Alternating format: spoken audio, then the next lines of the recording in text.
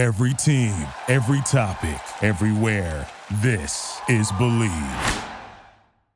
Support for the Cannon Fire podcast is brought to you by our good friends over at betonline.ag. From game spreads and totals to team, player, and coaching props, BetOnline gives you more options to wager than any other place online. And of course, they've always got the online casino, which never closes.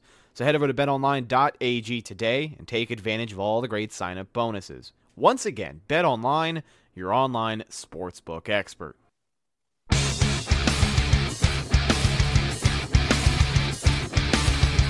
Tampa Bay Buccaneers from the 48-yard line. Second down, 13. Brady lobs one downfield. Caught ball by Gronkowski inside the 20 to the 15-10. Gronkowski to the 5 to the 4-yard line. Holy guacamole. Third down, 18. Dropping Gannon, looking, throws up the middle. It's intercepted at the 40. Derek Brooks 30. Brooks to the 25, 20. Derek Brooks all the way. There it is. The dagger's in. We're going to win the Super Bowl. Super Bowl, baby! This is the Big Nasty. Yeah, Big Nasty, Hall of Fame Tampa Bay Buccaneer fan, baby. This is Mike Allstott, Tampa Bay Buccaneers, and you're listening to the Cannon Fire Podcast. Cannon Fire Podcast, brother. You ain't listening, and you're missing out. Woo!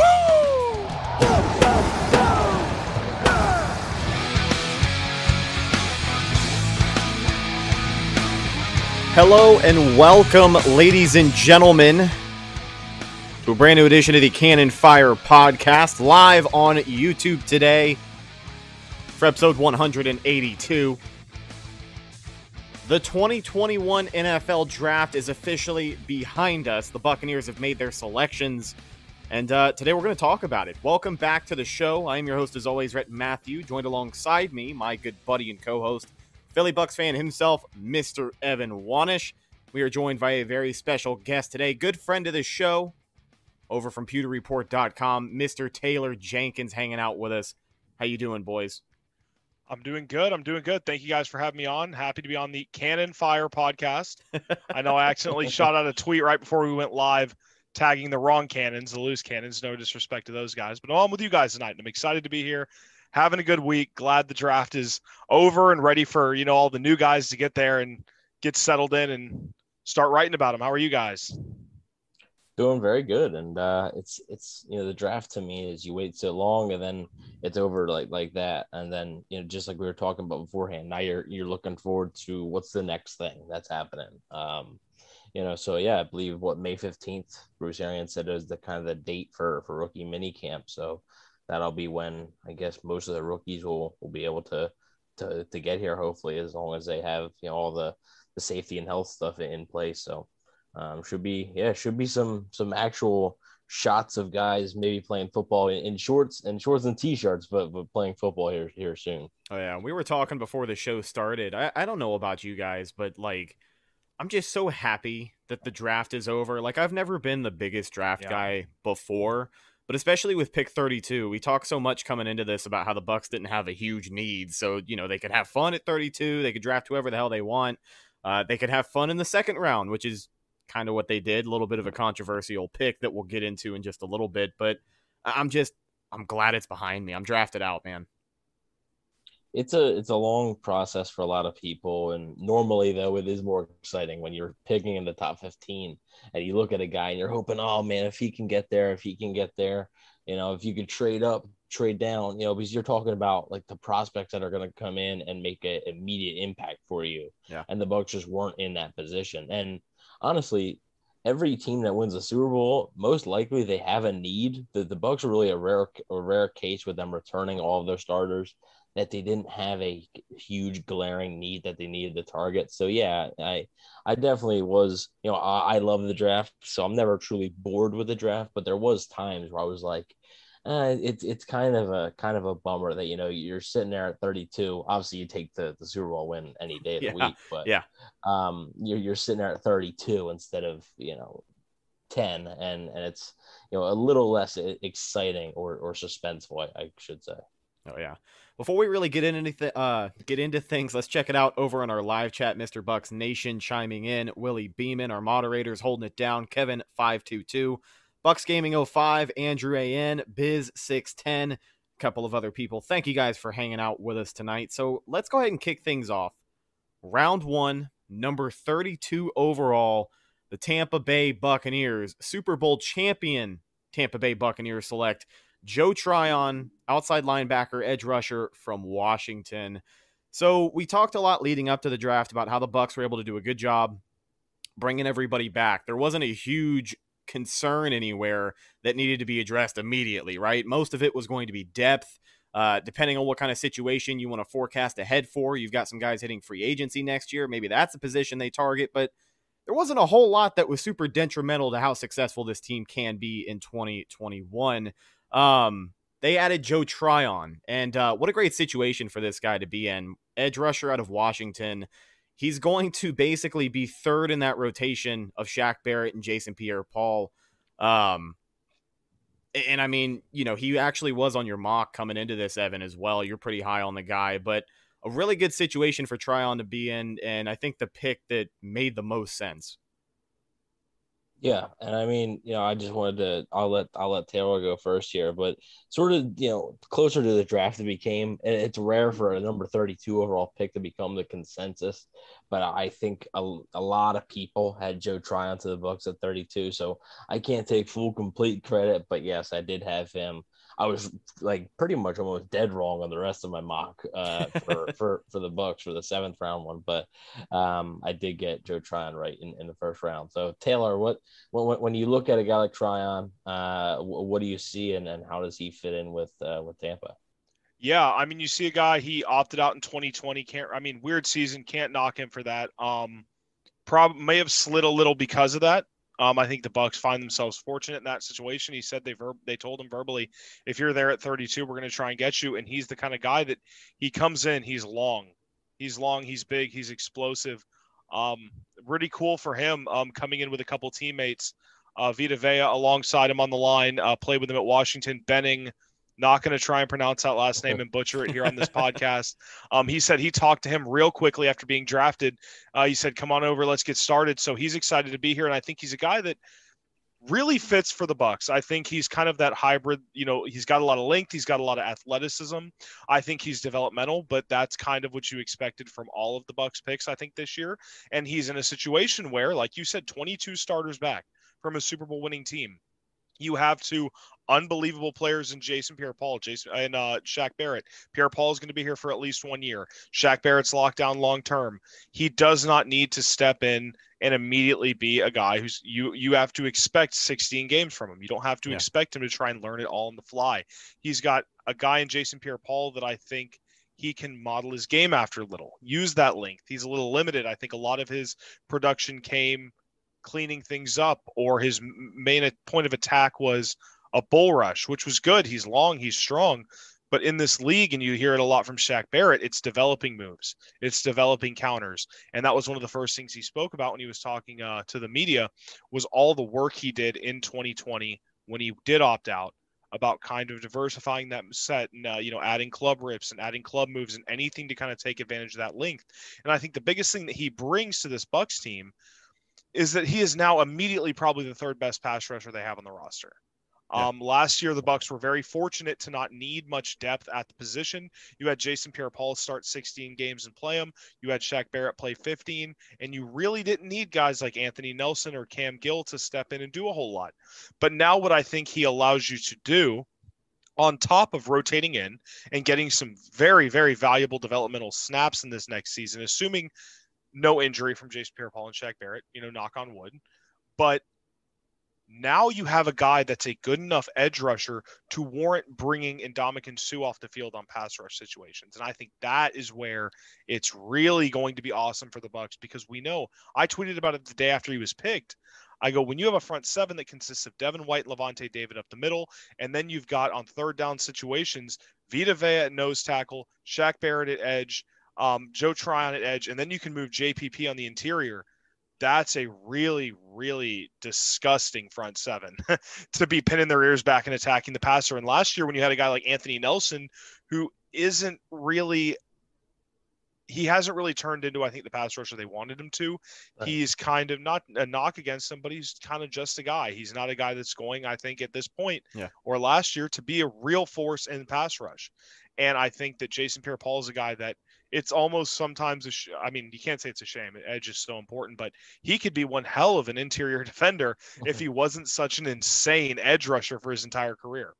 So I think that's really what you can expect from Joe Tryon. You can get him in, you can rotate him in, give JPP and Shaq a breath when they want it, when they need it, and in long, third and long pass rushing situations, you get into situations where you're up, you force teams to get one-dimensional like Bruce Arians loves to talk about, and you just let those guys pin their ears back, put in that pass rush personnel, and just let them go. I think that's what I'm most excited from seeing from him.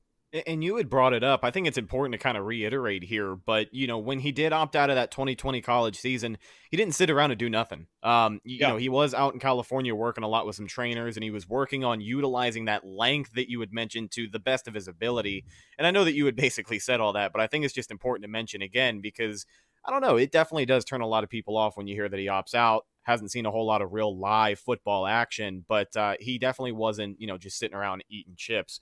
Another thing as far as Tryon and kind of his day one impact, he'll be rotational on the line, maybe coming in on passing downs whenever JPP needs a break or one of those guys, but special teams as well. And I think that's kind of, a common theme about a lot of this draft class is they got some special teams help. They got a replacement for Ryan Smith that we'll talk about a little bit later, but I really think Tryon can put a hand in the dirt and help out on special teams come day one, and I think that might be where we see him most starting out of the season. You think, Evan?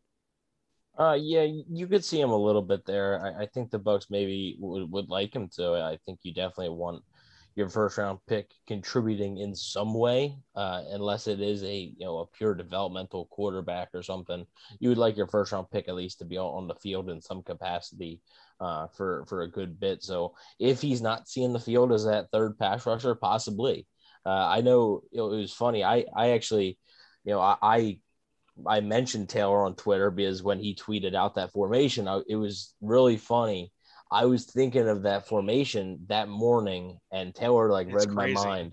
And it was, it's because they really do a nice job whenever JPP is inside. It usually is successful. And the issue why, and I think that might have been a reason they haven't done it more often, is because they never had that third edge rusher to when you kick JPP inside, who else is going to be behind them to be able to get more pressure? And like you said, Anthony Nelson, a solid run defender, but just is what he is at this point. I think I don't think you can count on him being anything more than that. Cam Gill's a developmental guy, and I just don't know how high his ceiling is. But I think a guy like Tryon, with some development, like you said, Taylor, this guy's not going to come in and win Defensive Rookie of the Year. Year one, I don't expect that, but I do think he can become a solid starter for you in 2-3 years. And right now, that's what this team needs. This team isn't a team in dire need of a savior on defense or anything. They got guys, and like you said with Jason Pierre-Paul being a free agent. Also, I want to point out the Bucs were incredibly lucky with their health last year. Yeah. Especially with those two guys, Shaq Barrett and Jason Pierre-Paul rarely went down. Had some nagging things, but Jason Pierre-Paul had a nagging knee injury pretty much all year, and we joked about it when we were doing our game previews and the injury report and stuff that he would get veterans days off pretty much a lot of the time, every single week. Yeah, I don't think he practices after August. No, I don't think he spent a day. I know he had the broken neck, but I don't think he's spent a day with the Bucs that he wasn't on the injury report for one thing or another. Yeah, and in the playoffs, his knee, his arm. In the playoffs, there were multiple weeks. I mean, he didn't practice at all. And really quickly, shout out to our guy, Mr. Bucs Nation, $2 super chat towards the Wendy's fund. Thank you so much, buddy. Thank you, James. Appreciate it. And the funny thing to me with that formation that Taylor talked about, to go back to that for a minute, is you can put Ndamukong Suh on the bench, but you can also put Will Gholston on the bench. I'm comfortable with either one of those guys. I think Will Gholston might give you a little bit more pass rush wise, a little bit more jump. But then, like I said, I just think this pick is for the future, but it's also one that can help you now. And the Bucs could have made some selections at 32 that you look at and say, is this guy really going to help you out a whole lot right now? But I think Tryon in this case is a guy who fits pretty well in the defensive scheme. I mean, we talked about it. Washington runs a very similar defensive scheme that Todd Bowles likes to run. and the Bucs are familiar with Washington players, as Taylor mentioned. And Taylor, yeah, I haven't really attempted to just it's Benning on this podcast. That's what we refer to him as. It's Benning P. Yeah, it's just easier that way. That's like trying to say Vita Vea's full name. That's just impossible. Yeah. So yeah, I think it's a win-win for both Tampa and Joe Tryon, and I think it made all the sense in the world. And I saw somebody in the chat before we move on to the second round pick, which I think we'll probably talk about the longest. Yeah. But I saw somebody in the chat say something about Jeremiah Owusu-Koramoah. A lot of people are wondering, like, wow, man, why did the Bucs pass on him? He lasted till 52. So there was a lot of questions of why did many teams pass on him? And it came out today that he has a heart condition that was really worrisome for a lot of teams. And that's why he eventually fell outside the top 50. Because if you're talking about pure talent, he might have been a top 20 talent in this class. And I think that was what the confusion was. A lot of people thought like, hey, this guy fell for some reason. There's most of the time when somebody falls, there's always a reason for it. And this year with the medicals, just like Jason Light said, the medicals this year were so tough to get for guys. And I feel like in a normal year, maybe we would have known about his heart condition before the draft. But this, now Cleveland takes a chance. It's in the second round, not the first round. And I think that's why ultimately they went with Tryon over a guy like JOK. Yeah. So let's go ahead and move on to the second round. Like you had said, Evan, this is the one we're going to be talking about the longest tonight. But this is going to be the one that people are going to remember this draft for. With all due respect to Joe Tryon, wish him a great career, and I think he will do fine in Tampa Bay. But Kyle Trask, quarterback out of Florida, is who the Buccaneers selected at number 64 overall. This is the move that absolutely everybody will remember from this draft. And listen, we have to be upfront about it. We said on this show we were pretty confident the Bucs weren't going to be taking a quarterback. And I mean, over the past few days, I've tried to reason with myself how to feel about this pick. Basically, with no pressing needs, the Bucs were able to snatch up a developmental quarterback in Kyle Trask. He'll spend the next 2 years just sitting on the bench behind Tom Brady, which isn't the worst spot of being. But when he finally does get to play, he's in a cush enough situation where he has no expectations of starting right now. But yeah, I guess the way that I look at it is it's not the pick I would have made. Definitely not. I don't think this was the year to get a quarterback, but I don't know. Is it a bad pick per se? I'm going to go with no, but I guess we have a lot of time to figure out how that turns out. Evan, your thoughts on Trask at 64? Yeah, it was if anybody wants to go and go on Mr. Bucks Nation, his channel, he was doing a live stream throughout the draft as well as Pewter Report. Yeah, we got a live reaction of you doing that. Yeah. So he was going nuts. He was a Kyle Trask fan. He wasn't one of those guys that were like clamoring for him, but he did like Kyle Trask. And what it comes down to me, one, I am surprised. Like I'm still very like right now when I think about it, I'm like it still doesn't feel 100% real. I'm like that they actually did it. It's like I feel like it's just one of those things that like is talked about just by like fans and media, just kind of hoping, and you're like, yeah, but like that's not gonna happen. Kind of like like like the Antonio Brown stuff, or early on. It's like yeah, but that's not gonna, like, you're wishful thinking there. And then to see it come to fruition, it was surprising. So my one of the day two quarterbacks, of the three that were considered the day two quarterbacks, Kyle Trask, Kellen Mond, and Davis Mills, I had Kyle Trask as my last ranked one. I had Kyle Trask as my last ranked one. Kellen Mond was my highest, and then Davis Mills in the middle. So I personally wouldn't have picked a quarterback like you, Rhett. That's what it comes down to more for me. But if I would have picked a quarterback, it wouldn't have been Kyle Trask. I'm not going to sit here and just dwell on the pick for years and years and years, because at the end of the day, it's the second round. It's the last pick of the second round, and they clearly liked him enough. All three quarterbacks were still on the board when they picked them, and they picked him. So it's not a question of, oh, did they like this guy more? Did they like this guy more? Like, no, like they seem to like Kyle Trask a lot. I don't necessarily see it. The arm strength isn't 100% there for Bruce Arians offense to me. The mobility is a concern.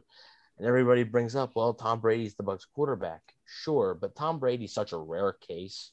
And comparing something to Tom Brady to me is just it's not fair because you've never seen anything really like Tom Brady. Like Tom Brady, the athlete, should not be successful at football. Like he should, but he is. He is. He can't run. I mean, he has a decent arm, but it's not like an absolute cannon, right? And I mean, but he's just a smart player. That's what Trask is going for him. Trask, I think, is a smart player. And I just wouldn't have made the pick because it felt like 2022 was the year. You have somebody sit behind Brady for a year instead of 2. If you wanted to pick one in the first round, you would have had the 5th-year option. Now you don't have that 5th-year option. Let's say Kyle Trask is the starter in 2 years. That gives you 2 years to evaluate him. And then you got to either franchise tag him or give him a long-term contract, or you're looking for a new quarterback. That's not a lot of time to look at a guy. I know Trevor. Wow. So we had Trevor, we had Matt, and now we have Taylor Jenkins on the podcast. So we've had some ex-Pewter Report guys and some current Pewter Report guys. Yeah. I know Taylor had put out an article recently sort of asking, is Kyle Trask a wasted pick? Not necessarily a bad pick, but is it a kind of a wasted one? Taylor, do you want to go in depth with that a little bit? Yeah, you kind of hit the nail on the head right there at the end, that I don't think a lot of people, especially Florida fans, of which down here there are many, of which those all have very strong opinions on Kyle Trask that largely disagreed with my headline. Sounds like another Florida school quarterback we have experience with down here. Yeah, so it's just like, I think, a Jameis Winston, just like a Kyle Trask, just like if you were to draft one out of Miami, you're going to have a lot of people here that love him, a lot of people that hate him, and a lot of people that, for better or for worse, have very strong opinions on him. And that makes, I think, putting out an opinion on him very tough. It's a hot button issue. But I had a lot of thoughts when Kyle Trask was drafted. First, just like you guys, it was one of those things, and I tweeted about this, that, I mean, Mark Cook, diehard FSU guy, he said back in January, the Bucs need to draft Kyle Trask. He was one of the Bucs' best bets for Pewter Report on all of our articles leading up to the draft. But it was one of those things that if you were to hold a gun to my head and you said, are they going to draft Kyle Trask? I just never felt like that's what's going to happen. You know what I mean? The draft can fall so many different ways, and you can go so many different directions, and who's there and who's on your board and what do you want to do with it. I just never saw a situation where realistically he was going to be drafted by the Bucs. And I wrote an article that night. I was up till after 2 a.m. writing that, finishing up all the draft stuff and writing that. And it was, like you said, was Kyle Trask a wasted pick? Now, I want to say first off, I don't think Kyle Trask is a bad player. And I think he showed that last season. He took over for Felipe Franks in 2019. He had a good season, led him to 11-2. And then he made like a Joe Burrow leap forward last year. I mean, I'm talking, you look at the stats, 4,283 passing yards, 46 total touchdowns, 43 of those passing, 8 interceptions, 8-4 record, nearly had an opportunity to go beat Alabama in the SEC championship game. Granted, he did have Kadarius Toney and Kyle Pitts and Trayvon Grimes on that offense with him, but he had an absolutely unbelievable season. I mean, I think in a lot of years that wins him a Heisman. He ended up 4th in the voting, which is unbelievable, kind of. He was behind Devontae Smith, Mac Jones. I forgot who else. I forget. And then it was Kyle Trask 4. But in a lot of years, I mean, that gets you a Heisman. He had a phenomenal year, and I think he's a good dude. I think he's a smart dude. Jason Light and Bruce Arians, I think, really like the leader he is, really like the guy he is. They like him, from the neck up. They think he's smart. I think, by all accounts, he processes the game well. I think when he's able to sit in the pocket and play in rhythm, he's accurate. He can throw to all 3, levels of the field well. But I think there are questions that come to my mind, at least, and that was, first off, what are you drafting him to be? Are you drafting him to be a backup quarterback, or are you drafting him to be a starter in 2 years? When Tom Brady, if Tom Brady plays out 2021 and 2022, are you drafting him to be the starter in 2023? And I have questions for both of those situations. If you're drafting him to be a backup, one, you're spending a second-round pick on a backup. And I know you could say, oh, it was pick number 64. It's barely a second-round pick, but when you look down at what Jason Light's done, sure, he's got the Roberto Aguayos, the Noah Spences, but he's gotten Chris Godwin in the third. He got Carlton Davis at pick 63. He got Jordan Whitehead in the fourth. He got Jamel Dean in the third. He's made some good picks there.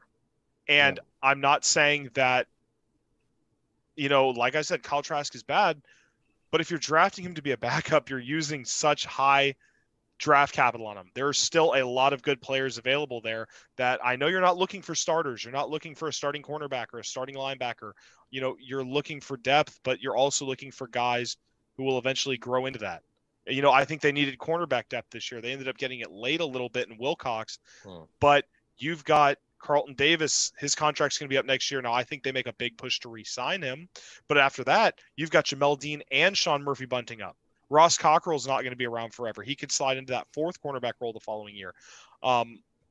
You could draft for depth, and if you're drafting him to be a backup, you think the Bucs, as good as this team is, if Tom Brady's season ends at any point in the season, do you think that regardless whether it's Ryan Griffin, Blaine Gabbert, or Kyle Trask, they're making a Super Bowl run? Yeah, realistically, it's probably Tom done. Brady, it doesn't matter who the quarterback is. It's done. Yeah, you're swimming or sinking with Tom Brady. So I think what the Bucs want from their backup quarterback this year, and we already know they're trying to re-sign Blaine Gabbert. Bruce Arians said that immediately after the draft. That makes it a little more confusing because what you want out of your backup is a guy who, if Tom Brady goes down and has to miss 2, 3, 4, 5, 6 weeks, a guy who can keep you on schedule. You go, okay, we have a talented roster. Tom Brady's going to be back. We just need to have a guy who's good enough to go win us a few games. And Kyle Trask has started 2 seasons since he was 14 years old. He was a backup to De'Aaron King in high school. He came to Florida, and credit to him, he stuck with it. He didn't transfer. He waited his turn. When Felipe Franks left, he came in and had a good season and an absolutely phenomenal season. But is he ready to step in and even beat Blaine Gabbert? He could very well be QB3 in year one. And if you're drafting him to eventually be an upgraded backup quarterback, I think that's kind of a high investment to make for that. And especially when you look at guys, if you want him to be the future, I think his high-end traits are what limit him. When you look at guys in the past who are the quarterbacks that are dominating the league right now? You've got the Josh Allens, the Lamar Jacksons, the Patrick Mahomes, the Russell Wilsons, even, guys like Dak Prescott and Russell Wilson who were drafted later, they have high-end traits. They can run. So even if you have a guy where you go, okay, well, this isn't there and that's not there, their floor is raised because of their mobility. Kyle Trask doesn't have mobility. I think he lacks some of the ability to create out of structure, which is something that is very important in the NFL these days. I don't think he necessarily has elite arm strength. I think that's a downside of his game. So then you go, okay, if he's going to be the starter in 2023, even if he progresses the way you want him to, and I think he can be a good starter in this league, can he ever be a quarterback that you look at and you go, this is the guy that's going to get us over the hump, and this is the guy that's going to win a Super Bowl? And I just don't know if his upside will ever be that. He could be a decent starter in this league, and I think there are probably teams this year he could have gone to and fought for a starting spot. And I think he could be a good starter in this league if he develops properly. But I don't think that spending a number 64 pick on him, through no fault of his own, good dude, good player, insane last season, I just don't think it makes a ton of sense for the Bucs. And that's kind of where I'm at with Kyle Trask. It's just very confused. I'm sorry I'm rambling. I know I have a lot of thoughts on this. I knew, like you said, this was going to be the one we go into the longest. But and then, even if he has to start in 2023, it's like, all right, we got 2 years to figure this out. And then you either got to extend him or move on. And if you want, like you said, when you look at a quarterback that doesn't have high-end traits and you go, is he ever going to be the guy? It's so easy. People come to you and they go, oh, well, look at Peyton Manning. He wasn't mobile. Look at Drew Brees and look at Tom Brady. Well, if you're drafting a guy who doesn't have high-end traits and you're hoping that he's going to be Tom Brady or Peyton Manning or Drew Brees and not going to be Jared Goff or Jimmy Garoppolo, then you're probably going to be disappointed. And I could see a situation where the Bucs are very easily in a situation in 2023 where they still have a good roster and they still think they can compete in the NFC, but they're in the same situation the 49ers are in, where they're going, we're ready to win now, but we don't think we've got the answer here. And I know it's tough to just kind of keep going and realizing that there's a finish line for Tom Brady and you want someone there to kind of, mold and be that. And you go, okay, hopefully this is the guy, or, he can be a backup now and maybe step in. But especially if you're bringing Blaine Gabbert back, I just don't know how much sense it made to me. Yeah. I mean, the traits thing for me is a big thing that I brought up to a lot of people. And, like you said, a lot of people bring up all those names. For all three of those guys, there are 100 quarterbacks that have been drafted that have the same traits as those guys that you've never heard of because they never panned out. Yeah. All of those guys are such rare cases. Now, I know Peyton Manning, he was a top pick, right? Like, it's not, Drew Brees wasn't a first-round pick. Tom Brady was obviously a sixth-round pick. Peyton Manning was the one that was a first-round pick. And he did have questions about his arm, sure. But Peyton Manning was one of the smartest football players to ever play the game. And he understood it. Tom Brady, Drew Brees, some of the smartest players. And Kyle Trask seems like a very smart player. I'm not saying he's not. But, with the way the NFL is trending, everything's just getting faster, right? And it makes what Tom Brady's doing right now even more remarkable, because everything is getting faster. And, like, he's slowed down, if anything. Tom Brady, his mobility has never been, been almost non-existent. And the NFL just keeps getting faster and faster and faster, yet he keeps finding success. Or now, in your next quarterback, are you going to have that same success? I don't know. I think, and the big thing, that I think James had asked me when I was on his stream, and I had said my ceiling for Kyle Trask, I think the very best that you can hope for Kyle Trask is that he's an Alex Smith type. He can win you games. He's not going to lose you games, per se, by turning the ball over 4 or 5 times a game. But is that guy going to win a Super Bowl? Like the goal here is to win a Super Bowl. The goal is not to go to the playoffs. The goal is to win the Super Bowl. And I just don't know if Trask is going to be able to do that. Now, that is 2 years out, at least 2 years. That's a long way away. But it's just, it's confusing to me because that second-round pick, like you said, Carlton Davis was the 63rd pick. This was the 64th pick. This is only one pick later. Yeah. You could have found, a guy like Carlton Davis. You could have used some corner depth, some interior defensive line depth, even though I know that the class this year was just god-awful. You could have used some linebacker depth and interior offensive line. You could have picked an interior offensive lineman a little bit earlier, and then you wouldn't have had to use the third-round pick on an interior offensive lineman that we'll talk about in a few seconds here. But yeah, to me, it's a second-round pick, and a lot of people could say, "Well, Joe Tryon's a backup. Essentially, he was a first-round pick." Joe Tryon projects as a starter in a year or two. He projects with a lot of upside. Yeah, which is, I think, the issue that we have with Kyle Trask is his upside is, could he become Tom Brady? Yeah, his ceiling is very limited. It's not there. And I wasn't really a huge, there was no day 2 quarterback that I sat there and said, the Bucs have to have this guy. Yeah. Like I said, Kellen Mond was my favorite, but that's because I think that guy has the biggest room to grow, and he can turn into potentially a guy like, a Patrick Mahomes light, kind of like a poor man's Patrick Mahomes, to where he can run. He has a rocket of an arm. Just needs the right coaching, and Tampa had that coaching. Now, Bruce Arians, Byron Leftwich, Clyde Christensen, Tom Moore, those guys looked at Kyle Trask and said, "We can work with him." Those guys know more football than all three of us combined. So they forget more every day than we know. So at a certain point, you just have to trust their judgment and go, okay, we all have our opinions, but that's why we're not the ones, tasked with drafting them. Yeah. I just think you look at even the guys like Jalen Hurts, where you go, okay, maybe he needs to see the game a little better. Maybe he needs to work out some things and throw the ball a little better, but his floor is just raised because he can run around and he can make plays with his feet. And until we can let that other stuff develop, his floor is raised. With Kyle Trask, it's almost like the opposite. You know, you go, okay, well, he's got nothing, but if he's smart and he can get the ball to the, you know, to a really talented group of receivers, definitely a phenomenal situation for Kyle Trask. Oh yeah, You know? this was probably the best realistic spot for him. I mean, you know, the other spots, like a New Orleans. I mean, there's still uncertainty there who their starting quarterback is. And in Tampa, there's no doubt who the starting quarterback is this year and probably next year too. So he gets to stay in state. It's a great sort of supporting cast around them.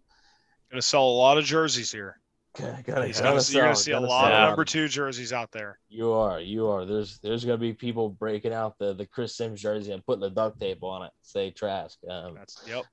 So really quickly, I want to have some fun with a hypothetical question, and maybe I'm asking this question for the people who really like Kyle Trask, because those people probably didn't hear anything that they liked over the last 5 minutes of the podcast.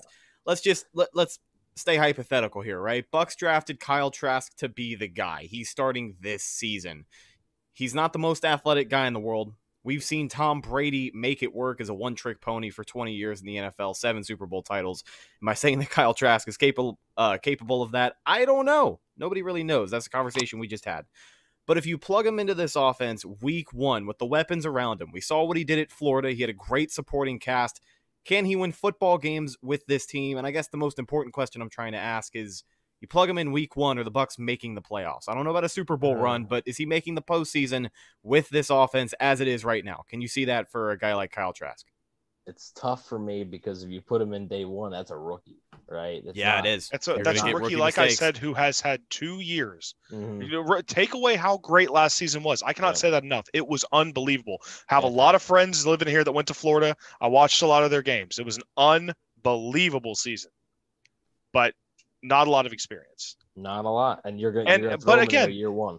If Tom Brady goes down and he ends up being the backup and Tom Brady has to miss 5 games and Kyle Trask comes in and wins 3 or 4 of them, then nothing we said matters because that's a win for the Bucks. If they bring in a guy who Tom Brady goes down for any sort of time that isn't season ending and he can go out there and win some football games, then nothing we said matters. And that's a good pick.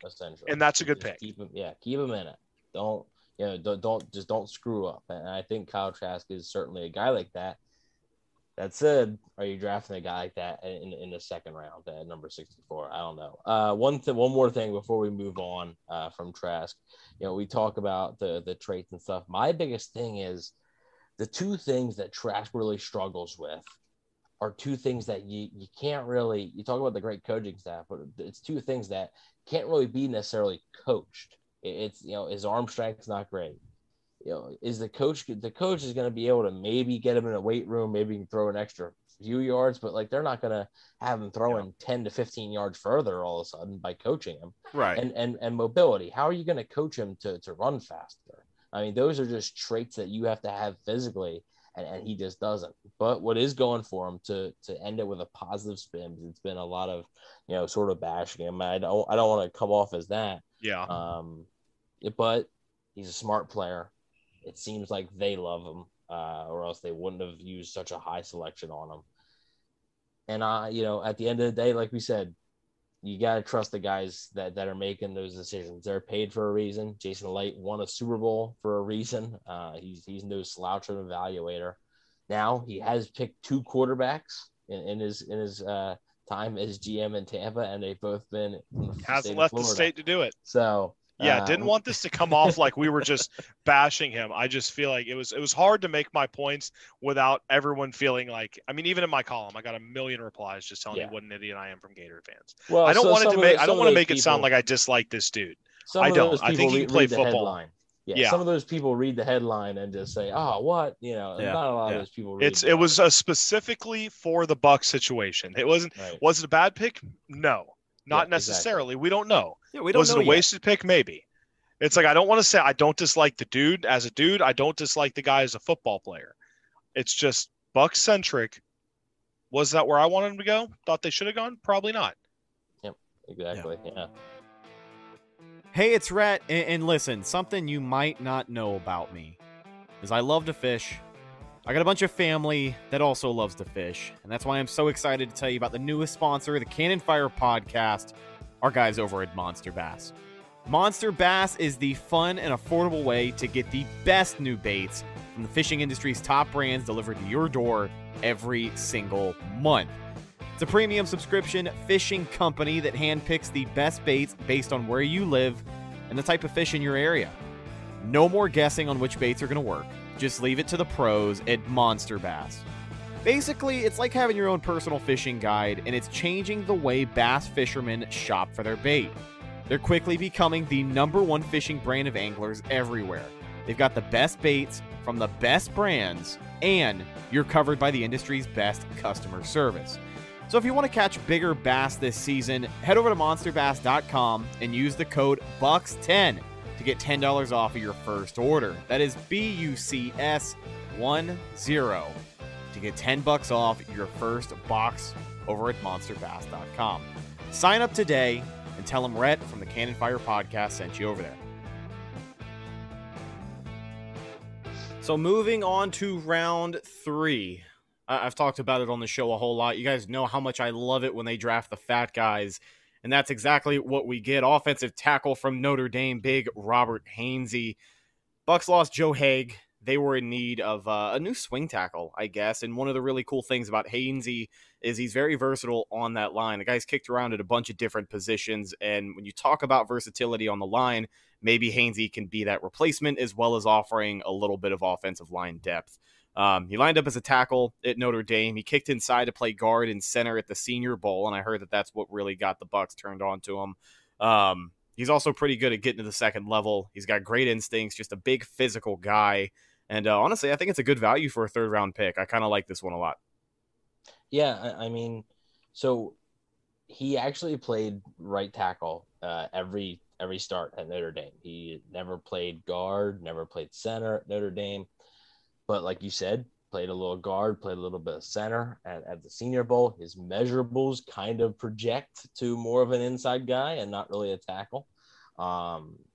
His arms and length is a little bit shorter for a ideal tackle. So, yeah, I think that's what the Bucks really, I think, were looking for a guy who didn't really have a position, right? Didn't really have a set position. And I think that with Hainsey, it was a slight reach. I thought, I thought he was a 4th-round guy or so, but in the late 3rd there, I don't mind it as much because they targeted a very specific need, right? Like they had a need for a 3rd edge rusher. That's a very specific need. They got it.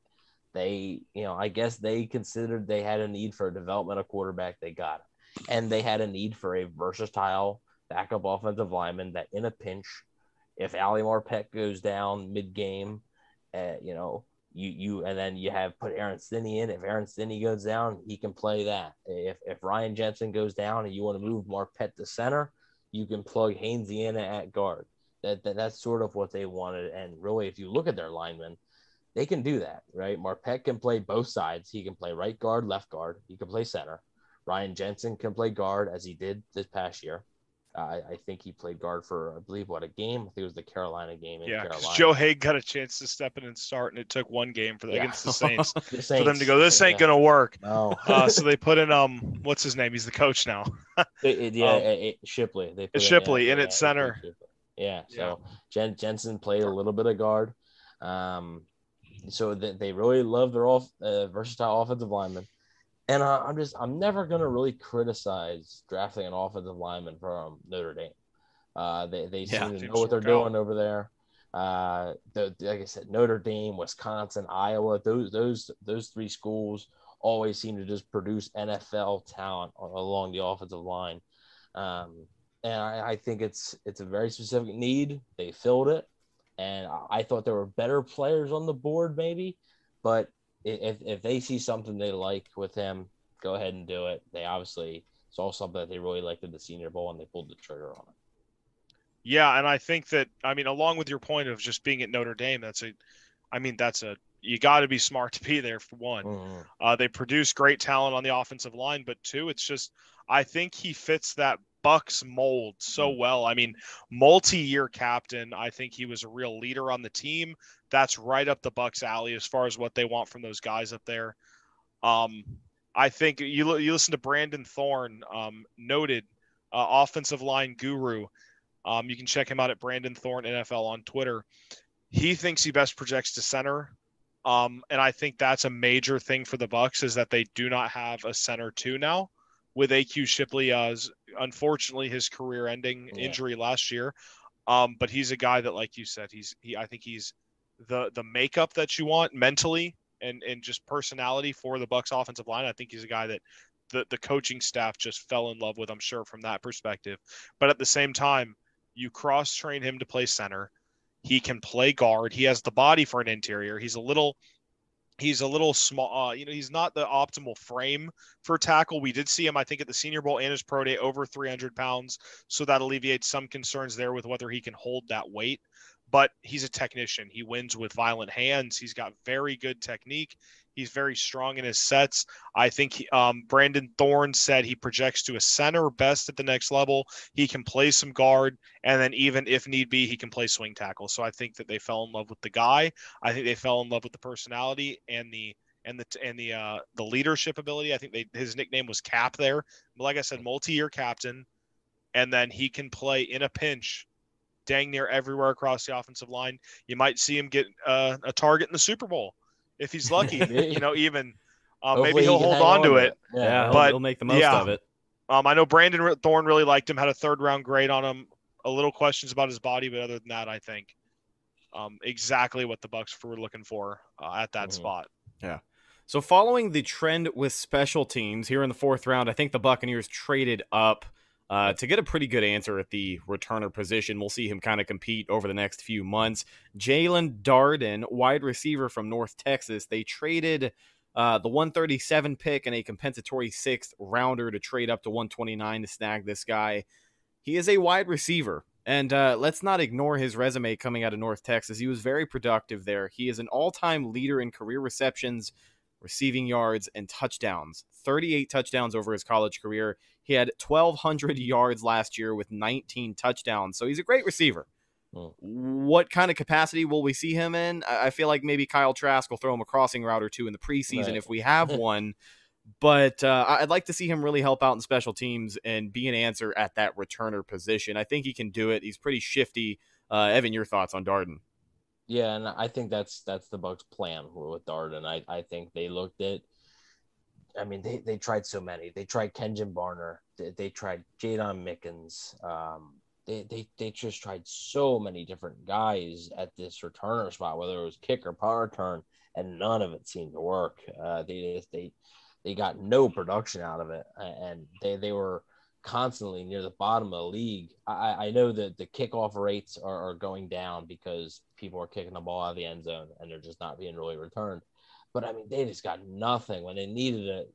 Not necessarily touchdowns, but hey, break off a 30-yard kick return or a 30-yard help your offense out a little bit. Yeah, just help out a little bit. It doesn't have to be every time, but if you do it once every 2-3 games, just be a spark on special teams, and they really didn't have that. And I think Darden, who I think is my favorite pick. He was one of my biggest sleepers. But before the draft, I really liked him coming out of North Texas. He is kind of there's some questions about him maybe being a one-year wonder, because like you said, he had 38 touchdowns in his whole career, but he had 19 in 1 year. So yeah, maybe he is a little bit of a one-year wonder, but I think if you look at it, he's a pure yak guy. He's not gonna wow you with his size or anything. I think, what is he, 5'7" or 5'9"? Yeah, like 170, 175. Yeah, 174, I think, was what he weighed in at his pro day. Yeah, not real tall. Not a downfield guy at all. No, just a guy that they don't really have a ton of. A guy that's going to make people miss by finesse, kind of, not really power. I think Chris Godwin is a guy that can get away from people, but I think Darden, play style wise, projects more to Antonio Brown than he would Chris Godwin. But his real value, and people looked at it probably and saw trade up in the 4th round, for a wide receiver, like wide receiver is the deepest position on the team. This is a special teams pick, and who knows if Darden turns into something. I think he can have a role in the offense. Probably not at first because, like I said, it's a stacked room, so it's going to be tough to find playing time. But injuries happen, and the Bucs, yet again, I'll say it again, have been very fortunate with injuries. Yes, Mike Evans got a little bit banged up. Yes, Chris Godwin got banged up at times. But man, if there's a position to get hit with one, it's a lot of the times it's wide receiver. They're taking a lot of big hits and they're running a lot of routes. So especially maybe in training camp, when training camp first starts, you deal with a lot of nagging injuries there. So I think a guy like Darden could maybe step in if you need him to and fill a role in the offense. Now, it is a very specific role. He's not going to go out and be Mike Evans. But yeah, I think he's a guy that can take a 5-yard screen and get 10 extra yards out of it by making a guy miss. But I do think his real value is going to come in the return game. And I think the Bucs finally could have a potential threat that teams have to think about kicking to. You saw Deontay Harris for the Saints against the Bucs really kills them almost every time. Like there's the Bucs haven't had that in forever, right? A guy that like in the back of your mind, you're thinking, oh, this dude could take anyone to the house. Right. I think Darden has that potential. Now he's not going to come in and his first punt return is going to go to the house. I'm not saying that. He's not like not saying that either. Yeah, not Jalen, if you're listening, we're not saying that either. Prove us wrong. I would love it. Sure, absolutely. If you want to take the first one, the opening night of the take season, all of them back. Why limit? Yeah, just take them all back. 100%. I think he has the potential to become a really dangerous return man, and it's something that this team hasn't had in a long time. And I think it's something that not necessarily maybe Jason Light, but I think it's something that Bruce Arians prioritized. He was probably like, hey, like we just got to start to get more out of special teams. We won a Super Bowl, but we got to be able to get more out of our special teams. And right now, the Bucs special teams, besides Brian Suckup and at times Bradley Pinion, the Bucs special teams coverage and kick coverage, average coverage. Yeah, I mean at times best way to put it. The kick and punt coverage was brutal. I believe it was one of the lowest in the league at one point. So obviously they made some picks later on to help that. But as far as return, this is a pick that I think will really help from day one. And a lot of people said, well, will he even make the team? Look, they moved up to get him, and then there's a clear spot for him on this roster. I don't know if this means I don't know what this means for Justin Watson. I think it could mean maybe he's going to be a guy that goes just because you're probably going to carry 6 receivers. I can't see a carrying 7, and that last receiver is going to have to play special teams, and that's likely going to be Darden. So I think it gives the Bucs now a real threat in the return game that, like I said, they haven't had probably since I've been even watching them. I can't remember the last time they had a guy. Obviously, a guy maybe breaks one every now and then, but a guy that consistently can maybe make something out of nothing. Yeah, and I think that he's probably going to have to play more than just returner on special teams. That was one of the biggest things I think that kept Justin Watson around as long as he did, because there were a lot of opportunities for Justin Watson. It seemed like every year it was like, all right, going into training camp, this is a chance, man. Mm-hmm. Big guy, over 6 foot, runs legit 4.4, and he just never really kind of took that next step. But he did do something that he never did in college. He said he never played, playing at Penn. He was the guy, so he wasn't playing special teams. Stepped in with the Bucs and wound up finding work on all 4 facets of special teams. So that was what allowed him for a long time to stick around. So he'll probably have to do more of that. And like you said, the Bucs special teams were not good last year. Outside of Suckup, they really weren't good. Their coverage teams, their return teams, just bad. And so going into day 3, Bruce Arians said we're on special teams, and that's what they spent on every single pick. So when you were sitting there in day 4 going, what are they doing? You're drafting 2 linebackers who one's undersized, neither of them can really cover. You have 3 that are better than that, but special teams, that's where they're going to make their money. And Darden's the same way. Darden's fast. He ran a 4.46, probably, might expect faster if you look at the tape, especially at 174. I think his play speed's a little faster than that, but then you look at his, 6.66 second three-cone drill, that's in the 93rd percentile for wide receivers. A 3.98 second short shuttle, that's 97th percentile for wide receivers. Really fast, really quick. I think he is a guy that, can find some work in screen games, things like that, end arounds, get him into open space. I know he was at North Texas where the competition level isn't the highest. You kind of want to see, coming from there to the NFL, are you good enough to translate that from going against the guys you're playing at North Texas to the guys you're going to be playing against in the NFL, the best of the best, the guys that aren't taking bad routes and are wrapping up tackles and are putting you on the ground? Can he translate that? Luckily, he probably won't have to do a ton of it next year. Like we said, he's sitting behind Mike Evans and Antonio Brown and Chris Godwin and Scotty Miller and Tyler Johnson and blah, blah, blah, blah, blah, and all of them. So he might have a very limited role on offense, but could immediately step in and probably do punt returns and kickoff returns. We saw Jaden Mickens at wide receiver a few games last year. Not great. He can probably do that.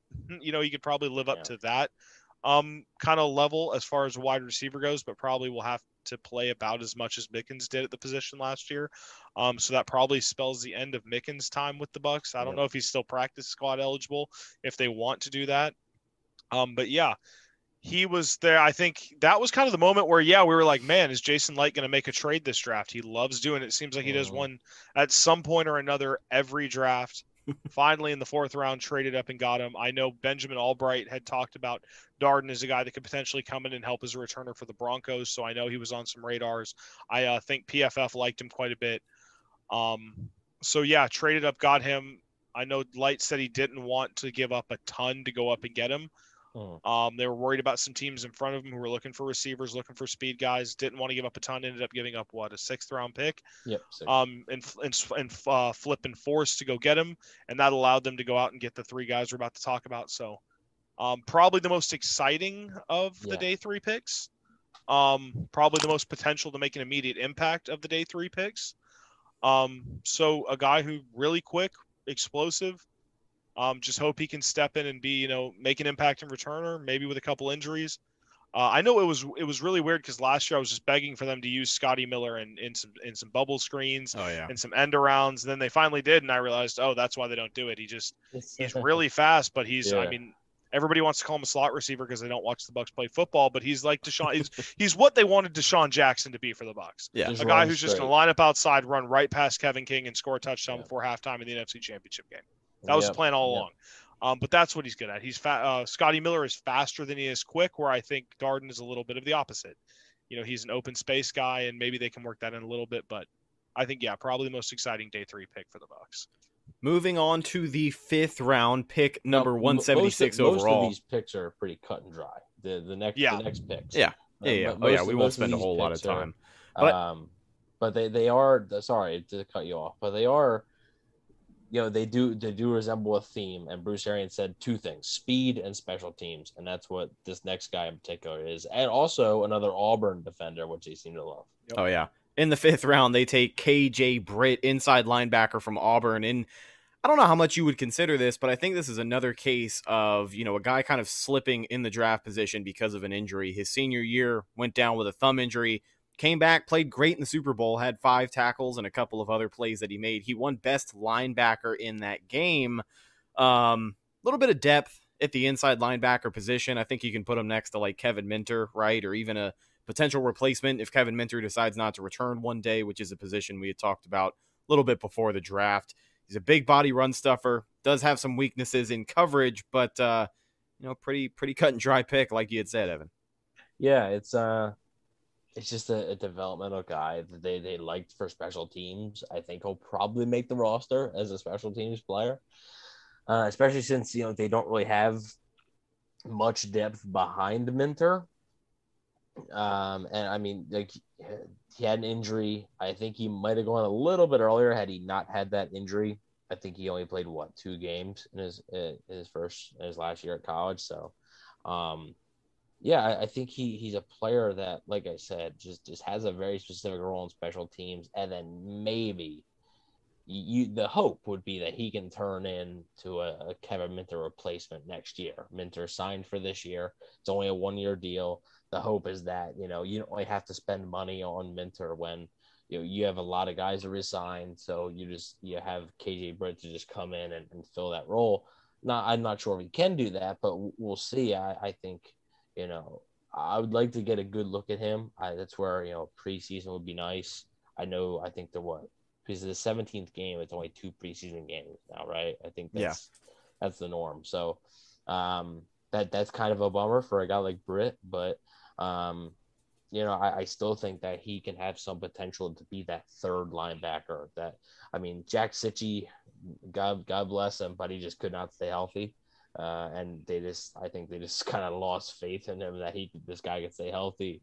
Like they cut him and then they brought him back, and now he's gone again, it appears. So, I think KJ Britt is, like you said, it's very simple. This is a special teams player. It's not going to be an exciting like piece, but it's an important part of playing football, and it's a thing that the Bucs have been lacking. And I think they won the Super Bowl just because their offense and defense just overpowered people. And I think when your offense and defense, and also the most important part of special teams is making your kicks, and that's what Ryan Succop did. But with the Bucs situation of having so little needs, they were able to basically nitpick, right? Like nitpick what you want, and that's what they identified and ultimately went with. Yeah, and I think that it's interesting. KJ Britt and Stewart, they're different players. Stewart's a little undersized. Britt is a big boy. I think he's 250 plus pounds, over 6 foot, 6'1". But basically played kind of the same. Don't cover real well, run stuffers, play physical, play hard. And I think that they'll probably both be competing as a Jack Cichy replacement. These are guys that you bring in and you go, well, they're going to, whichever one probably lands on the game day roster is going to be that fourth inside linebacker behind Kevin Minter. I think the Bucs, despite Minter's limitations, he's kind of the same way. He can't really cover, plays well in plays well defending the run when he has to get in there. I think they're comfortable starting him. I don't know if they would necessarily feel the same way with KJ Britt or Stewart right now. I think Britt would probably just physically have the better makeup to do that if there was an injury, to be the backup to Minter. But yeah, these guys are going to make it on special teams. Hard-nosed guys that the Bucs I think really like. They went with, speed, heart, things like that. Guys they liked, and like I said, both probably going to be competing for linebacker 4 on the roster and replace Jack Cichy there. Oh yeah. The final 2 picks for the Buccaneers this year come in the 7th round. As we talked about, they traded away the compensatory 6th. So pick number 251, cornerback out of BYU, Chris Wilcox, and we brought him up a little bit earlier. This is your special teams guy that I really think they aim to, replace Ryan Smith with him signing elsewhere this past offseason. 6'2", 195 pounds. Wilcox ran a 4.3 140 at his pro day. 37.5 inch vertical. So later pick. Safe to say he's a little bit raw in his technique as a corner, but he's going to be a special teams guy. And I think they have faith kind of, throwing him in there as quickly as he shows up. And, with those physical traits, just like Taylor said, you're over 6 foot and you run that fast of a 40, you're going to get the attention of a lot of people when you're a cornerback. So the NFL is all about speed now, right? These receivers are getting faster and faster. These special teams players, even, the receivers that are low on the depth charts for other teams that play special teams, they're getting faster and faster. So I was a little bit surprised that they didn't re-sign Ryan Smith because I believe it was almost the same exact amount that they signed him for last year that he signed with the Chargers for. Yeah. But they must have, maybe they just wanted a fresh body there. Thought they were going to go corner a little bit earlier. Now, leading up to the draft, like if you would have asked me in March, I probably would have been like, they probably won't go corner that early, maybe in the 4th or 5th. But then when we got closer, I started to think, I was like, man, they might go corner like in the 2nd or 3rd round, maybe. I thought the corner mocked 2nd round of your draft. Yeah, the corner that went to start night day 2. Like he literally went off the board right away. I was like, nice. I did it on the Draft Network, guys. He was available in my simulation, but that's why it's a simulation. So yeah, I thought maybe they would have gone corner a little bit earlier. I think they probably would have liked to, but maybe the board we don't know what their board was, right? So. Maybe their board just didn't really fall their way. It happens sometimes. So Wilcox, like you said, is a guy that's going to get every opportunity, I think, to replace Ryan Smith as that gunner. He's another guy that has a little bit of an injury history. So hopefully he can stay healthy. But, I mean, I'll take a chance. 7th round, you're 8 picks away from the end of the draft. I'll take a chance on a dude with those physical traits any day of the week. I think this was basically about the Bucks didn't want to compete with other teams to sign him as an undrafted free agent. Yeah. So just pick him. And I think that the next pick pretty much represents that as well.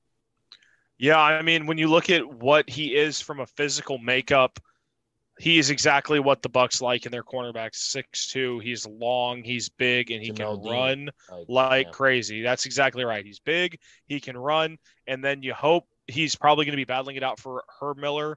And that's going to be, I mean, that's not a given. I mean, I think they really like Herb Miller. They brought him up. He even got a pick last year. Interception. Against Detroit. How cool is that, for him? But he's going to be competing for that 5th spot behind Cockrell.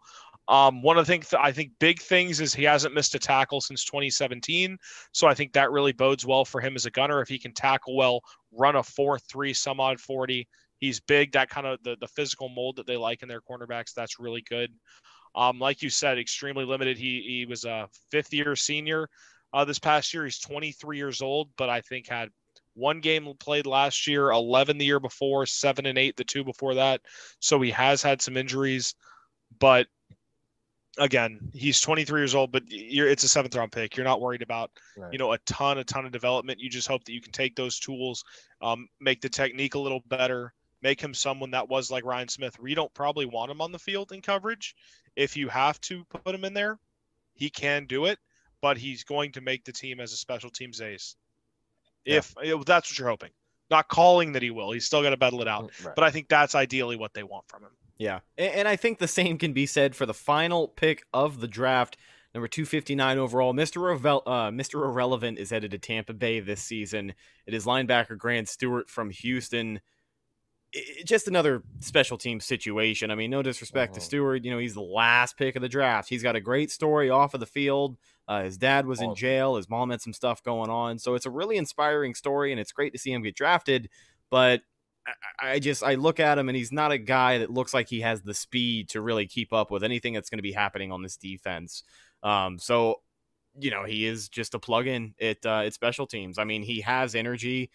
He's fast, he's physical, he's tough, but I don't see him as anything more than just another guy on special teams. Yeah, he's a Texas boy. So obviously Texas, man, you're raised on football pretty much. And a guy there's going to be so many people that call him Stewart instead of Stewart. There's just going to be so many people. I've already seen it. People are like, oh yeah, that Grant Stewart guy. I'm like, no, it's not quite. But just like you said, Yeah, very close. I don't see him really making a case for a linebacker spot. There was some talk that maybe he could actually move to safety or be like that money backer kind of like a Deion Buchanan. I believe James actually mentioned Deion Buchanan in his video for him, but there was some talk of that. We'll see what they plan to do with him. That'll be obviously determined in training camp, which obviously it seems like a while away, but we're only a few months away. So we will see what happens there. But yeah, he's a guy that you can plug in. He's a really good special teams player. He has experience with it. He's really, that was if you're looking at it, that was his specialty. He was really good at it when he had to do it. And I think that's what the Bucs really liked about him. They like those guys that are good football players, but also good humans. And I think that's every pick they've made, right? Oh yeah. Every pick that's a big emphasis on them. Yeah, I mean, you didn't see them go after any guys that had some off-field concerns or motivation concerns. They wanted to pick, the players that they knew. Obviously, every GM would like to pick players that they knew that they, worked hard and were good people. But the Bucs aren't willing to take those chances where some teams are. So the Bucs have a very specific type of person that they want to bring in their locker room, and a guy like Stewart is just that. And I mean, he literally said in his press conference that he was getting ready for free agency. He was talking to some teams, and all of a sudden he gets a phone call with area code 813, and boom, right, gone. the last pick. He said it was a surprise, but yet again, this could be another case where the Bucs see a player that they think that they like, and they don't think that they're going to be able to probably land him on the undrafted free agent market. They don't want to, spend energy or resources just competing with teams to do it. So they're like, you know what? It's the last pick. It is done. Just pick him. So just get him in the building, make sure he's yours, and they did just that. Yep. You guys pretty much hit the nail on the head. I mean, 6'1", but kind of a tweener as far as size goes, 225. So you kind of, like you said, might be that hybrid safety linebacker. I guess Light said he would be, a Mo in their system. So I guess they see him as a linebacker, but probably not. He said it reminded him, I can't remember who it was off the top of my head, Larry Izzo, when he was with the Dolphins. In Miami, said, came in as another undersized linebacker and made a heck of a career for himself. Played a lot of years as a special teams linebacker. So they seemed really confident in his ability, but again, just special teams. They went into day 3 wanting to get special teamers. They spent all 4 picks on guys that they hope can make the team, on special teams. Mm-hmm. And like you said, for the last couple, probably just going after guys that they didn't want to compete with other teams for an undrafted free agent list. And when you return all your starters, you're able to literally spend an entire day of the draft. 4 picks. Yeah. 4 draft picks devoted to 5, really, if you want to count the trade. Yeah. Had 5 picks, got 4 players out of all for special teams. One reason. Yep. So somebody in the chat, Tom in the chat, said Ryan Sucker was Mr. Irrelevant, wasn't he? Yes, he was. So the Bucs have a fellow Mr. Irrelevant, the first ever Mr. Irrelevant to win the Super Bowl. So maybe the Bucs are trying to go for the first ever team to have 2 Mr. Irrelevants on the same roster win a Super Bowl. So that would be pretty cool there. And obviously that's another cool thing. Grant Stewart can sit there and talk to Ryan Suckup like, hey man, what was your journey like? Because those guys now, right? Those guys, I feel like those guys that are Mr. Irrelevant, like they kind of like do share, they share something because like there's a reason, there's a name for that pick, right? Yeah. It's literally been dubbed Mr. They do, Irrelevant. man. They really milk it at the draft too, don't they? They do. When she came up and announced it, I almost felt bad. She was like, "What you've all been waiting for, Mr. Irrelevant. We got the 46th Mr. Irrelevant." And then she read off his name, linebacker out of Houston, Grant Stewart. And then she goes, "Congratulations, Grant." And I was like, "Oh, that's nice."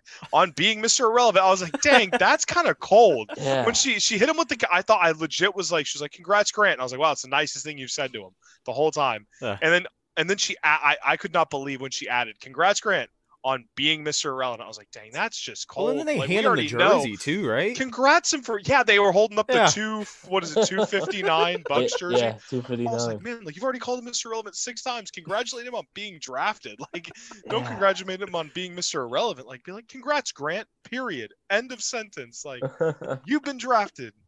But man, they really milk it. I kind of feel bad to an extent. But hey, man, if I was drafted to the NFL, I wouldn't care where I went. I don't care. Right? I don't care where I'm at. That dude can, for the rest of his life, say NFL draft pick Grant Stewart. So yeah, exactly. How many people can say that? So not many. Yeah, and then they're real quick. They're undrafted free agents. I saw a lot. I just want to address this because there were 2 pretty high-profile undrafted free agents that weren't signed by Tampa, and a lot of people were kind of asking me about it. The 2 were Marvin Wilson from Florida State and Dylan Moses from Alabama. Dylan Moses, the case with him is the Jaguars signed him, and his medicals are so bad that he is literally going on NFLI, which is, I believe, the non-football injury list. Right away, he's going on that list right away to rehab his knee. He was projected. If you looked at mock drafts a year ago, today he was probably a projected first-round pick. Had a rough year in 2020, but then also dealt with a lot of injuries and just too scary to take a chance. And then for Marvin Wilson, I think he might have had some injury concerns as well, but another guy that just didn't really have a good year. And then he stopped playing for Florida State, I think. Didn't play the full season. And man, you look, if he would have come out last year, he would have been a first round pick. Yeah, he could have been I think he was one of those guys where he went, I'm a second round pick, maybe, but if I go back, And I listened to the Pro Football Focus pod a lot. Steve Palazzolo and Sam Monson, they talked about him a lot. And it was a situation where you go, okay, I'm going to go back, and if I have a really good year, I could bump up into that first round. Big risk. That monetary bump is significant. And it was almost a situation where they were going.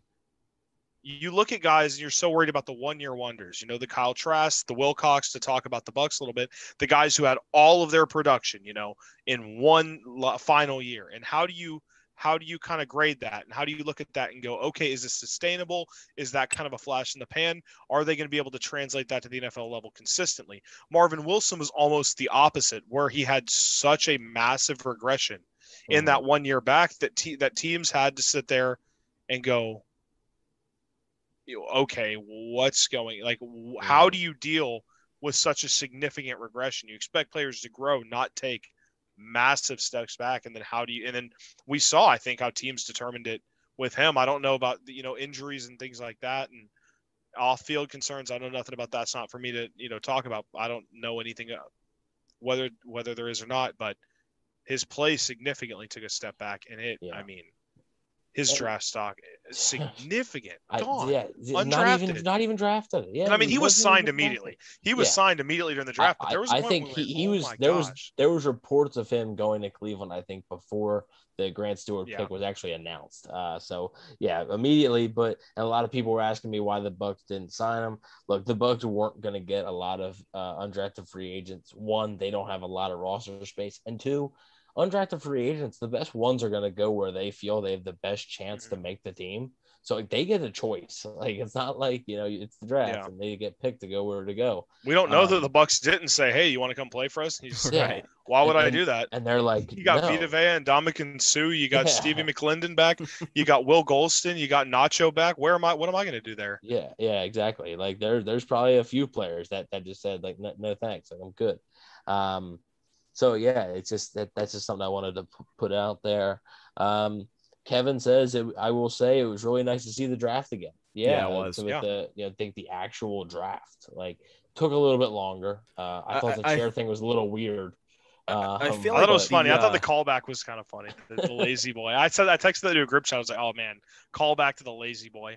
It was great, but I thought the theatrics of it all kind of extended things a little bit longer than they should have been. Getting the fan up there, having everything ready to go.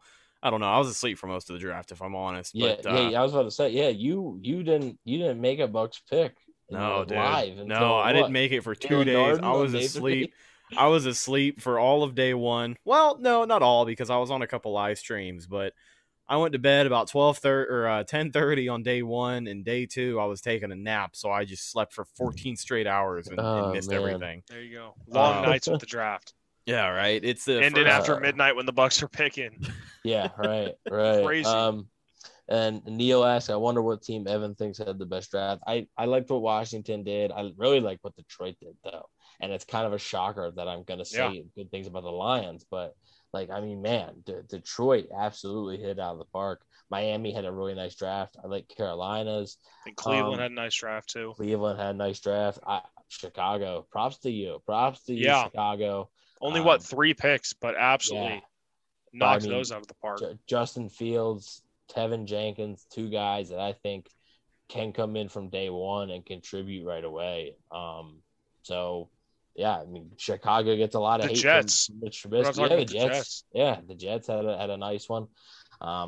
There was a lot of teams, and I know every single fan base of every single team is going to come out this weekend. Man, we killed it, right? Oh man, we got this guy and this guy and this guy.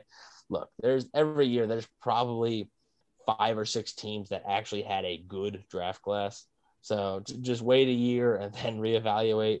But I have no problems with doing draft grades afterwards. But it's just funny to me seeing basically all 32 teams. If you ask the fan, they're never gonna every pick is a home run, every pick's a steal. Well, it's just every team's a Super Bowl contender in July. Right. Every player is a Pro Bowler in April. Right. It's funny. Man. I am surprisingly friends with a lot of Raiders fans on Facebook. And I got to tell you, bro, maybe just because it's Facebook, but I don't think I have seen a better example of people rallying together to try and justify what took place for the Raiders in the draft this year. The funny John thing Gruden is, can't draft. Oh, he man. can't. He doesn't Well, know and what it's he's like doing. John talked about it a little on the live draft, and it's like I've never seen a team that just deviates so far. I mean, the consensus list is something you can print out and read. Mhm. And they deviate so far. Not even all of their picks I necessarily think are bad players or things like that. Trayvon It's just Moe's a that good they football draft player. them so. I mean, Leatherwood, I think he might have been a third-round pick. Yeah, It just yeah, felt he would've- inappropriate. He literally, I think he had a 61% chance of being available at their next pick at 45. I think. Yeah. So. And they literally, if you flipped their first two picks, Trayvon Moehrig at 17 and Alex Leatherwood at 45, I don't think many people would have an issue with it, right? I just can't believe that They just deviate from, I think, what Yeah, they There's- just look there's at some players curveballs. differently than the other 31. And at some point, you Yeah. have to go, why are our boards so significantly different than everyone else's? right. Like, And you I have to just- kind of look in the mirror and reevaluate what on your board is, why it's so different. There's some curveballs every year, but I feel like they just go way out there. So a few more things before we head out. The Saints had 3 reaches in their first 4 picks. Love to see it. Yeah, Ben. It was I like Peyton Turner, And- but it was a little bit of a reach for me. And they got themselves a quarterback. Listen, I don't know how Ian much you guys Book. buy into the report that I had seen that there are rumors saying they tried to trade up and nobody would budge. Have you heard any more from that? Apparently one of the reasons, I think Albert Breer might have said it, that any team in the top 10 wanted, the Saints were offering their first this year and their first next year, but any team in the top 10 to move back that far wanted their first again the next year, and the Saints weren't willing to do that. So honestly, probably smart for the Saints. Like, I wouldn't give up 3 first-round picks if I'm not moving up for a quarterback, which it was reported they weren't. So, it's smart for them. But and then there was a question about Jacksonville. Obviously, Trevor Lawrence. And I like Tyson Campbell a lot. I had him mocked to the Bucs in the second round. But I just don't get the Travis Etienne's good, right? I just don't get it. James Robinson was 5th in the NFL in rushing last year. He was an undrafted free agent, was like one of the lone bright spots for just an awful season for you. And you just basically gave him the finger. I think that could have been used in a lot of different spots to help the quarterback out more. And, Travis Etienne, it's nothing against him. It's kind of like Jamar Chase with Cincinnati. It's nothing against Jamar Chase, but the pick should have been Penny Sewell. It's nothing against Jamar Chase. He's a good player. Like, Travis Etienne is a good player, but he probably shouldn't have been the pick. So I like Jacksonville draft outside of that. Yeah. So let's go ahead and put a grade on this thing. Here we are at the end of the show. We've talked about the Buccaneers 2021 draft class. I'll go ahead and kick things off. I got to give it a B. I mean, it's very clear what they were doing here, and I think it's something that shouldn't come as a shock to people. Maybe the second-round pick of a quarterback is something you can raise an eyebrow at, but they went into this with a clear mission of getting help on special teams, and that was the biggest theme that you saw. Every other player is kind of an experimental guy, a developmental guy situation that Tryon is in. Kyle Trask, the ultimate development guy, if we're going to sit here and talk about it. So I'm going to give it a B. And it's just, the Trask pick isn't a pick I would make. So it'll sit at a solid B. I do like the, special teams help. I like addressing that because we did need it. The departure of Ryan Smith was going to be felt, and I think getting some fresher faces back there will definitely do some good. But I give it a B. Evan, what is your grade? Yeah, I've had this grade for a few days now, and I was really kind of going back and forth between a B and a B plus. I think I'm going to settle on a B, just because the more I think about it, it's just about the Kyle Trask thing, and I don't know. Like I said, it's more about just the 2022 quarterback thing than Kyle Trask, the player himself. I just think that they should have been looking to draft one next year instead of this year. Well, whatever. I like Joe Tryon a lot. He was one of my favorite players coming out. Azeez Ojulari was on the board, but he also fell to 50 to the Giants. So there was clearly the medical issues with his knee were probably real, or it was a great smoke screen by somebody. But so I do like the Joe Tryon pick. I really like the Jalen Darden pick. Robert Hainsey is a very specific pick, and I respect, they know what they wanted and they got it. Like, awesome. And special teams, they got their return man. So there's your sort of your offense, and then your coverage units, I think, should maybe hopefully improve if all three of those guys make the roster and contribute. So I'll give it a solid B. I could see you making a case for a B minus, C plus. I could also maybe see you making a case for a B plus. It really all depends on what you think of the Kyle Trask pick. I think that's what determines this. Like, do you think Kyle Trask is the future starter? Then it might even be like an A minus or an A. Yeah. If you think Kyle Trask is the future guy. But if you don't, then you're going to drop it down a little bit. So what grade would you give it, Taylor? I wanted to say C plus, but I feel like C plus almost like, I don't think it's a bad grade, but I feel like people are going to take a C plus as like, I think it was a bad draft. I think Tryon was a good pick. I think good developmental pick. Like you said, I really like I think Hainsey is really good for what they want at that spot, really good out of what they want out of a backup offensive lineman. They did. So it's so hard because it's an underwhelming draft because you're not getting a bunch of guys that you're like last year we watched them get, an all-pro, caliber starting right tackle and a rookie who came in and, was almost rookie of the year candidate starting, safety, two guys that started all 16 games, super high caliber. I mean, that's knocking it out of the park. So when you compare it to that, it's obviously way down the list. It's tough because whatever I think about, if it's quote unquote underwhelming, they did exactly what they wanted to do. And I feel like it's they got the developmental edge rusher. They got the developmental quarterback, got the pick they wanted in 3-4 with their lineman and their returner, and then they attack special teams. But when you compare it to the teams, like we mentioned, that really knocked it out of the park, when you're looking at like the Jets and the Panthers and the Browns and the Dolphins, who are potentially making franchise altering drafts day 1, 2, and 3, I think C plus, B minus. I think it was a good draft. They did exactly what they wanted to do. If your goal is passing the test, you did it. You did it well. But it's just nothing wrong with being, a good draft when you're in their position.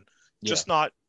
And you didn't knock it out of the obviously park, I don't think. The benefit the two a lot of those teams, Jacksonville being at 1, right? 1 and 25. It's easy. It's easier for them to get an A plus than it is for the Bucs. Miami being at 6 and 18.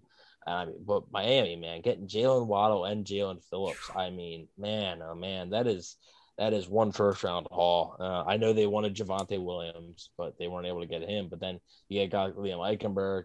I mean, there's Javon Holland. There's a lot of talent coming to Miami. So, when you're up there, it's almost like when you're looking at the test, they got a true or false question, and the Bucs have a 14 option multiple choice with an essay. It's a lot tougher when you're at where they're at. It's a lot. It's a lot. We're easy to knock it out of the park when you have picks 1 and 25, and when you're the Jets and you have pick 2 and whatever. Dolphins had 6 and 18, I think. So easier for them to do that. Yeah, I mean, it's and they had needs to fill. Yeah, guys that can step in immediately. Yeah, I think automatically it was going to be tough for the Bucs to get a awesome grade for this draft because unless something crazy happened and a guy fell or they did something that nobody was expecting and they ended up moving up in the top 15 for somebody and then that's different. But I don't really think anybody was seriously expecting that. So it was always going to be tough for them to get a very high grade, but I think it's a fair grade. I think it's a fair grade from all of us. And like I said, you can make the case, I think, anywhere from a C to like a B plus, I think would be the range. I think, but I think they did a solid job for, like Taylor said, for what they wanted to do. Congratulations, you passed the test. You didn't barely pass. Yeah, this was that final exam where you go, okay, I need a C plus to get an A in the class. I got an A in the class locked up. All I need is a C plus, and you walk away with a B minus, and you got your A. You go on and you have a Super Bowl caliber roster with some good players that you wanted. So I think they did exactly what they wanted to do. And that's great for them, obviously, but you're not walking away with home run players in every round. Yeah. And personally, I don't think a lot of people should be taken back that this draft feels underwhelming, because in a way, I think we expected it a little bit. Yeah. We knew they were going to be addressing probably special teams, maybe some depth at certain places. And like you both said, if that's what they set out to do, they did a great job. But, you didn't really hit any home run picks. Nothing felt out of the ordinary. I remember last year they were obviously picking much earlier, but Antoine Winfield Jr. and Tristan Wirfs, those two picks by themselves made that draft at least a B. That's an A. And everything else that followed up obviously ended up working out. But ladies and gentlemen, I think that's just about going to wrap this episode up. Thank you so much to Taylor Jenkins of PewterReport.com for hanging out with us. Taylor, what are you busy on right now post-draft, and where can the people find your work? Yeah, you can find me on Twitter at TJenkinsTampa. You can find my writing over at Pewter Report. Make sure you head over there, check out our stuff. We got a lot of great stuff coming up. We really worked hard getting ready for the draft. We kind of changed the whole site up for the draft, had the live cast all 3 days. So busted our butts doing that, and I mean, never sleep. Writing keeps going. We got work coming up every day. You can follow us on Twitter at Pewter Report. Make sure you follow them on YouTube and Instagram as well. We're trying to get those numbers up, bring you guys the best content we can. But thank you guys so much for having me on. It's always a blast. I love coming on and doing this stuff, talking Bucks. Got a good 90 minutes in, and I mean, just excited to be talking about the players they got and not who they're going to get anymore. It's just yeah. I'm hyped. Had a lot of fun tonight, guys. Let's get ready for actual football now. Right? Yeah, man. That's exactly right. The NFL schedule release next week, and then before you know it, rookie minicamp is here. May 15th is when Bruce Arians says things are going to be kicking off. So we're looking forward to that as we start our new year of Buccaneer coverage. Follow the show on social media, Facebook, Instagram, and Twitter. All of those are Cannon Fire Podcast. Best place to go for updates on the show and, of course, Buccaneer news as it happens. Speaking of Bucs news as it happens, you can follow my co-host Evan on Instagram at Bucs_daily. You can also find him on Twitter at EvanNFL. Last but not least, you can find myself, Instagram and Twitter at Redicus, RHETTAKUS. If you follow me, I will follow you back. Thank you guys so much for listening to this episode of the Cannon Fire Podcast, presented by our friends over at BetOnline. I am your host, Rhett. Signing off for Evan and Taylor. We'll talk to you guys soon. Go Bucs. Thank you for listening to Believe. You can show support to your host by subscribing to the show and giving us a 5-star rating on your preferred platform. Check us out at Believe.com and search for BLEAV on YouTube.